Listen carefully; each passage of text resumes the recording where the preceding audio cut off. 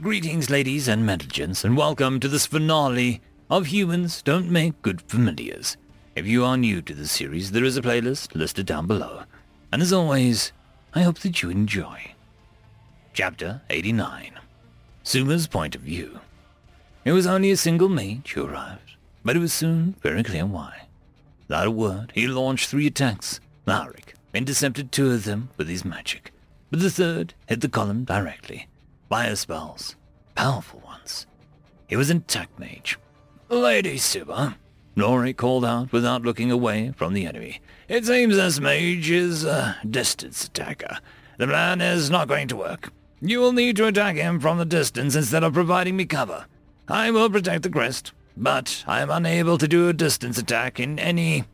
The enemy launched 3 more attacks, but in an instant, Lauric intercepted them all with several large pillars of vines. The vines burned down to the ground. He wouldn't be able to use that technique again. "Now would be preferable," he insisted. "Right," I called out, and began my own spell. "Flames, gather in my presence, form and shape into a bolt, and pierce my enemies. My crimson bolt." "Dodge!" Lauric yelled. I launched myself upwards, cutting off the spell, as one of the mage's attacks blew the vines I was perched on to splinters. Jake's Point of View. "Sir Sentinel, we are approaching the opposing team's crest, sir," Tu said. "Finally," I said. We, or I guess I, had been running for a while now and was getting tired. "What's around the area?" "What do you mean? Is there any cover that we can use? We don't want to give them the chance to see us. That, may be a mute point. Why? Because I'm looking one of them in the eyes now." "Oh." I sighed and started slowing down. "Why are you stopping?" Tu asked, confused. "To come up with a new plan. I was going to try and use the element of surprise, but that's out of the question now." "Okay. What do you have in mind?" I thought for a moment, racking my brain for an idea. "Tu, you have illusion magic, right?" "Yes, you know that already," he said. "Could you make a double of us, or maybe some kind of illusion to hide our movements, so that we can get closer to their flag or crest thing?" I asked. Tu thought quietly for a moment. "Perhaps, but for a spell that size, I can only do one, not both." "Which one do you think would be best?" Again, he was quiet. "The doubles would be easier to maintain, but they would immediately know which one was which. They would be able to see them appear when I cast the spell." "What if I give us some cover?" "It would need to shield us from all sides," Tu said. "Like some kind of dome or covered tunnel." "No problem," I said confidently. I looked around for a nearby hill to create the tunnel in. There was several. I went to the closest one and began to use magic to carve out a hole large enough for both of us to enter, and for him to cast a spell. Then we went inside. I cast a small fireball for some light, then collapsed the entrance of the tunnel. "I'll need a moment," Tu said, and landed on the ground. He began his spell with a chant and by forming a magic circle. "Nothing as it seems, light and shadow dance, mingle and fall at my command. Create what I desire to see, what I wish to feel, and what I long to hear. Real double." He finished his chant, and slowly, through the faded light of the fireball, I saw smoke-like magic shape itself into vaguely human and bird forms. The smoke changed colors in some areas, then started to solidify. By the end, I was looking myself in the eyes. End of chapter. Chapter 90. Jake's Point of View. There I was, illuminated by the flickering violet glow of my spell. On his shoulder was perched the identical copy of Tu as well, both perfect down to the freckle, metaphorically speaking. I don't actually have any freckles. "Good work," I said, examining them. "Let's hope they do the job," Tu panted out. "Was it that hard?" I asked. "Yes, but the real question is, will it be worth it?" "Only one way to find out," I said, and picked Tu up, putting him on my shoulder just like other copies. "Ready?" "I believe so. But these copies will not last long, so we need to be quick," he instructed. "I will control them and make them run the opposite direction of us, but that is still no guarantee of success." Let's make them run out of the cave at the same time as us. That way, they won't know which is which, and we'll have to split up to chase us, I suggested. Agreed. I started casting a spell to unseal the cave, but I needed to let the fire out first, so we stood in darkness for just a moment before we all shot out of the tunnel. Now making the copies mimic our movements, Tu said as he clung tightly to my shoulder, causing a bit of pain, actually, as his claws dug in. It seems to be working. Their team is splitting up. He glanced at my shoulder and saw the copies running away from us quickly. Already, a quarter of a mile away in the 20 or so seconds that we had left the cave. Can you see the crest? I asked. Yes. If we continue, I move at this pace, we'll be there in, Why are they doing that? Tu said, confused. What are they doing? I asked. They are reforming, going back to the crest, he told them. Is something wrong with the spell? I asked, worried. No, the spell is fine. I have no answer for this. He sounded a bit worried, as I was. Okay, we might need to change the plan. Why? If I'm right, they probably figured out our plan and decided just to wait for us and either run out of mana maintaining the spell, or figured that since both of us and the copies are heading for them, they could just wait for us to come to them, I explained. A wise strategy, Tu remarked. Yeah. So let's give them a reason to meet us, I said. Tu, will the copies automatically do what I do, or do you have to control them? I can give them specific commands, but otherwise they'll just mimic us. Good. Change of plan. We're gonna smoke them out. I don't understand. How? Have them mimic us, okay? I said. Tu disbanded the copies' earlier commands and made them mimic us again, and I slowed down to a stop. Sir Sentinel, what are we doing? You can Niama sense mana or spells from the spa. Suma mentioned once that you guys could, but she didn't say from how far that worked. From this distance, I should take note.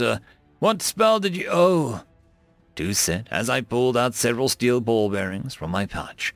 I started the spell, and since we weren't in a rush, I did the slow but strong way. I wanted to make sure that they hit its target, and when I used the new way of picturing spells, sometimes it missed the mark a bit. Never by more than an inch. But from this distance, that would be bad. I started casting the spell, and to confirm that the copies were doing the same. Then he looked over at the other team's crest. They are raising the barrier of some kind around the crest. One made of interlocked vines and large stones. It won't help them, I said, picturing the last of the spell. Railgun! That thunderous crack rattled out, and I saw an explosion in the distance. By the dragons! Tu shouted, and flapped about trying to regain his balance.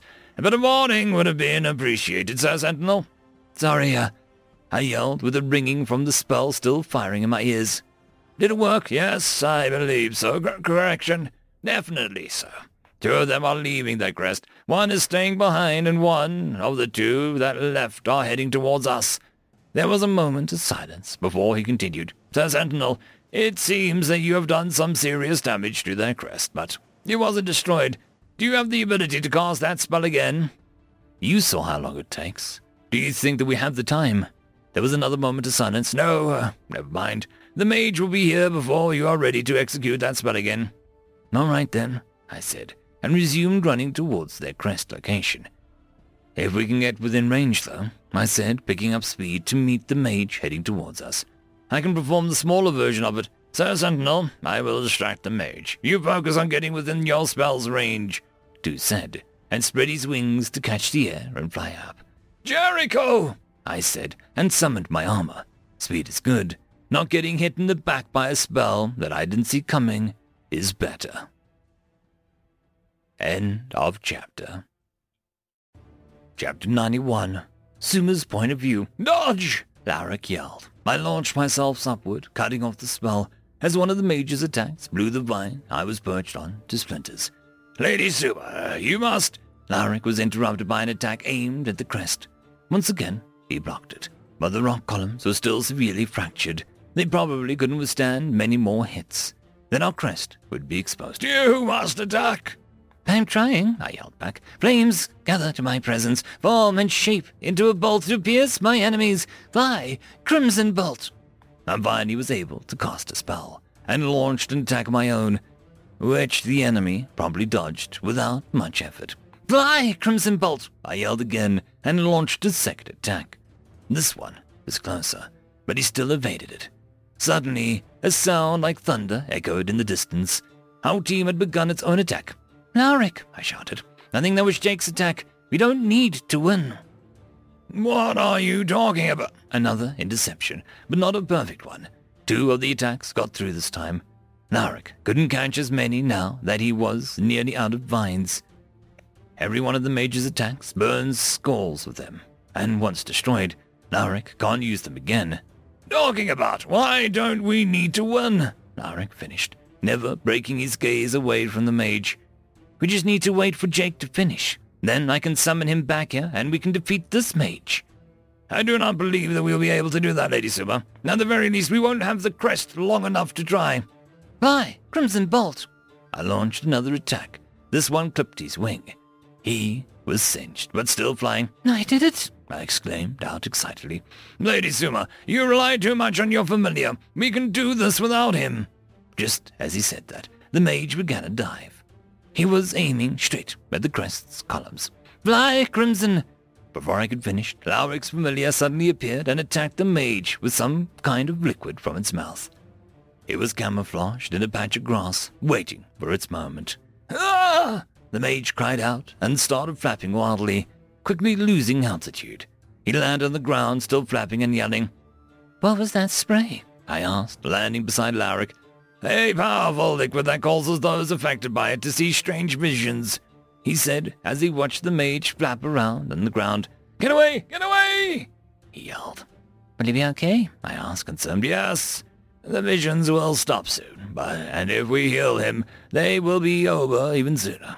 But we should restrain him first, somehow," Lowrick stated. "I will do it. You should try and replace the vines you lost," I suggested. Lowrick agreed and flew to the nearest bundle of them. I went over to the Mage and restrained him with nature magic by engulfing his body in soil, then doing my best to solidify it. After that, I healed him, and he stopped screaming. "What happened?" the Mage asked, finally settling down. "You lost," Lowrick answered as he landed, having finished replacing the vines. The Mage sighed. "Ah, well, perhaps once my mind is fully cleared, I'll be able to try again."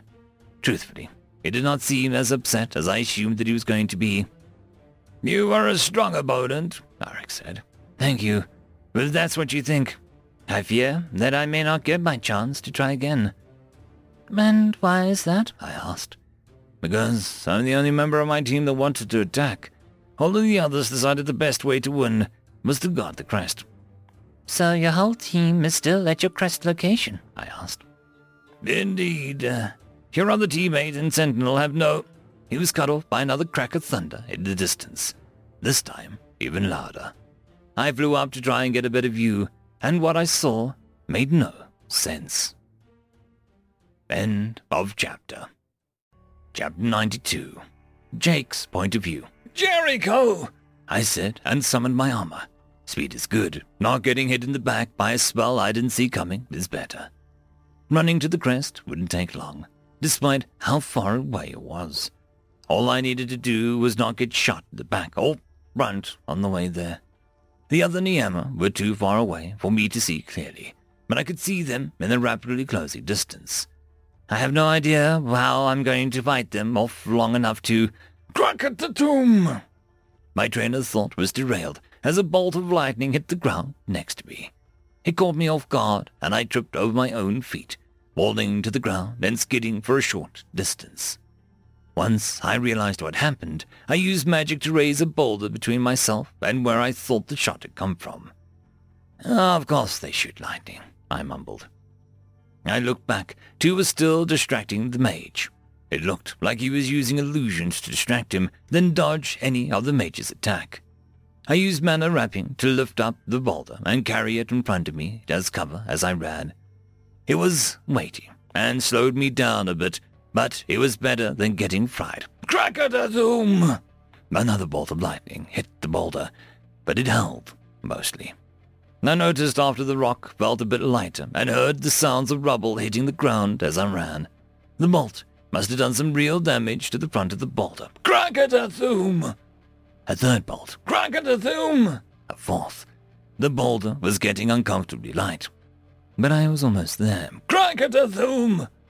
A boulder shattered, and its pieces shot off in every direction. Rather than raising another, I dove behind the top of one of the hills.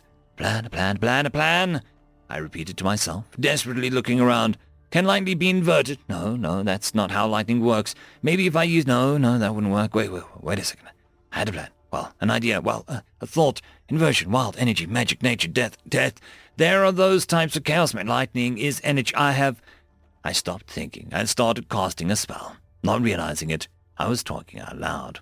Lightning is an electrostatic discharge during two electrically charged regions temporarily neutralizing themselves, causing the instantaneous release of energy. My eyes closed as I spoke. I started to hear the sound of birds chirping and the electric hum. I opened my eyes and saw a ball of electricity starting to form. Only one shot. I thought to myself, I need to make sure to hit. So, like the railgun spell, this one needed to be guided. Two electrically charged regions, I repeated. The first region would be the origin point of the spell. The other, the target. Soon the lightning was huge, the size of one of those old computers with the 90s, and it crackled and popped like it was alive.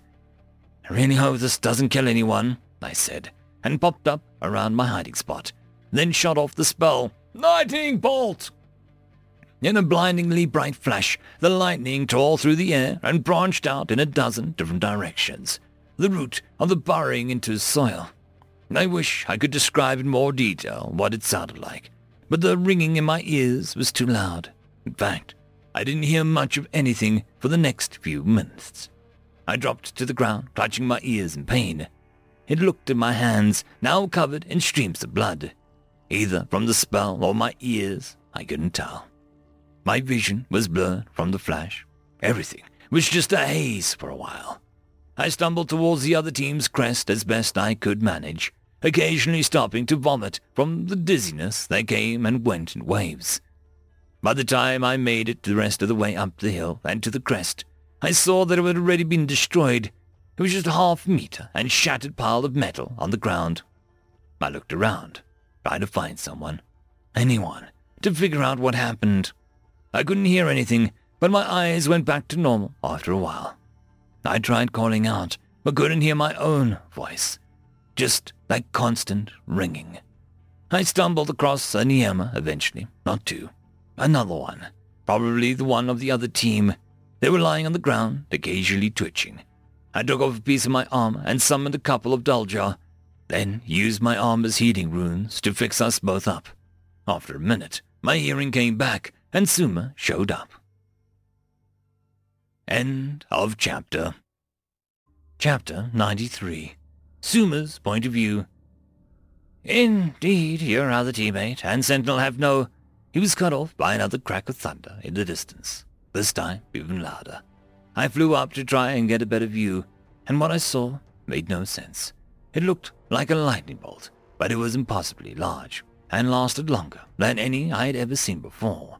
It hung in the air, light pouring off and pulsating as it slowly shrunk down, like a tree's branch had been lit on fire, then plastered in the sky. Larrick, I'm gonna go check on Jake, I called out, and then flew off. I heard him try to call out to me, saying that I should stay, but I ignored him. Jake, can you hear me? I tried to contact him over our private connection. There was no answer, so I used my enhanced spell and flew as quickly as I could manage. It only took a short time for me to arrive and see the devastation. There were scorch marks everywhere. Patches of grass were still on fire. Several Niema were unconscious, maybe dead, and the lingering spell of lightning storm was still thick in the air. I came to look for Jake, but I couldn't just leave the Niema. I dove down and started healing everyone I saw, 3 in total, one of which was 2 from our team, and the others were from the opposing team. Once they were healed, I started looking for Jake again. I would have asked 2 which way he went, but 2 did not wake up. However, he was alive. They all were actually, but scorched just as badly as the surroundings. Their feathers were burned. Some now had bald patches where their feathers, and in some cases skin, had been blown off. Flying away from them, I saw more Niema start to arrive, the instructors and military officials, as well as additional healers. Finally, I found him. "Jake!" I cried out, and landed beside him. He had taken off parts of his armor and wrapped it around the severely injured Niema. The healing runes were on as well. "Suma," Jake said once he saw me, I think I overdid it." Jake's point of view. "Sentinel, Lady Suma, are you injured?" the Major asked us after finally arriving. In the last few minutes, several Niema had arrived and begun treating the one I wrapped up in my armor. They said I saved her, and that the runes kept her alive. It wasn't as comforting as they had probably intended it to be. I was the one who did that to her, after all. "I'm fine, sir, and I've already healed Sentinel," Suma answered. "Sir, Sentinel, did you just cause this, was that your spell we saw?" the Major asked. "Yes, sir. I'm sorry, I didn't mean for this to happen. It was too strong for a..." He cut me off. "Fantastic! The spell is incredible, truly, Sir Jake. Welcome to the Wyverns." "What? You're happy? I assumed that you'd want to kick me out of the army or something," I said, bewildered. "Do not confuse my words, Sir Sentinel. There will be consequences for using a spell of this magnitude in a test, but this only cements what we already knew, that you are an asset. We need your strength, Sir Sentinel. Both you and Lady Suma will have a place in the Wyverns Brigade." "Sir, I don't deserve that," I answered. I hurt so many people, I thought I could control it, but..." "Sentinel, this is a war. You will kill, you will hurt, and you may die. Don't regret fighting. Regret having not stood for what was worth fighting for. You have heard of the Southern Union, what they do, how they are. Our country, no. Our world needs your strength," the Major said. I looked over to Suma. She nodded in agreement. "He's right, Jake. I do not," she sighed. "I do not want to hurt anyone any more than you do. But this is war. It will happen eventually." I looked away. She was right, but it didn't make it feel any better. "I want to apologize to everyone who was hurt today. Can you help me do that?" I asked the Major. He nodded his head. "That would be possible." With that, we were each escorted off the field. Our team had officially won, and each of its members was granted a spot as a Wyvern, as well as one of the Niema from the other team who had impressed the judges. I spent the next day visiting the Niema who was hurt by my spell.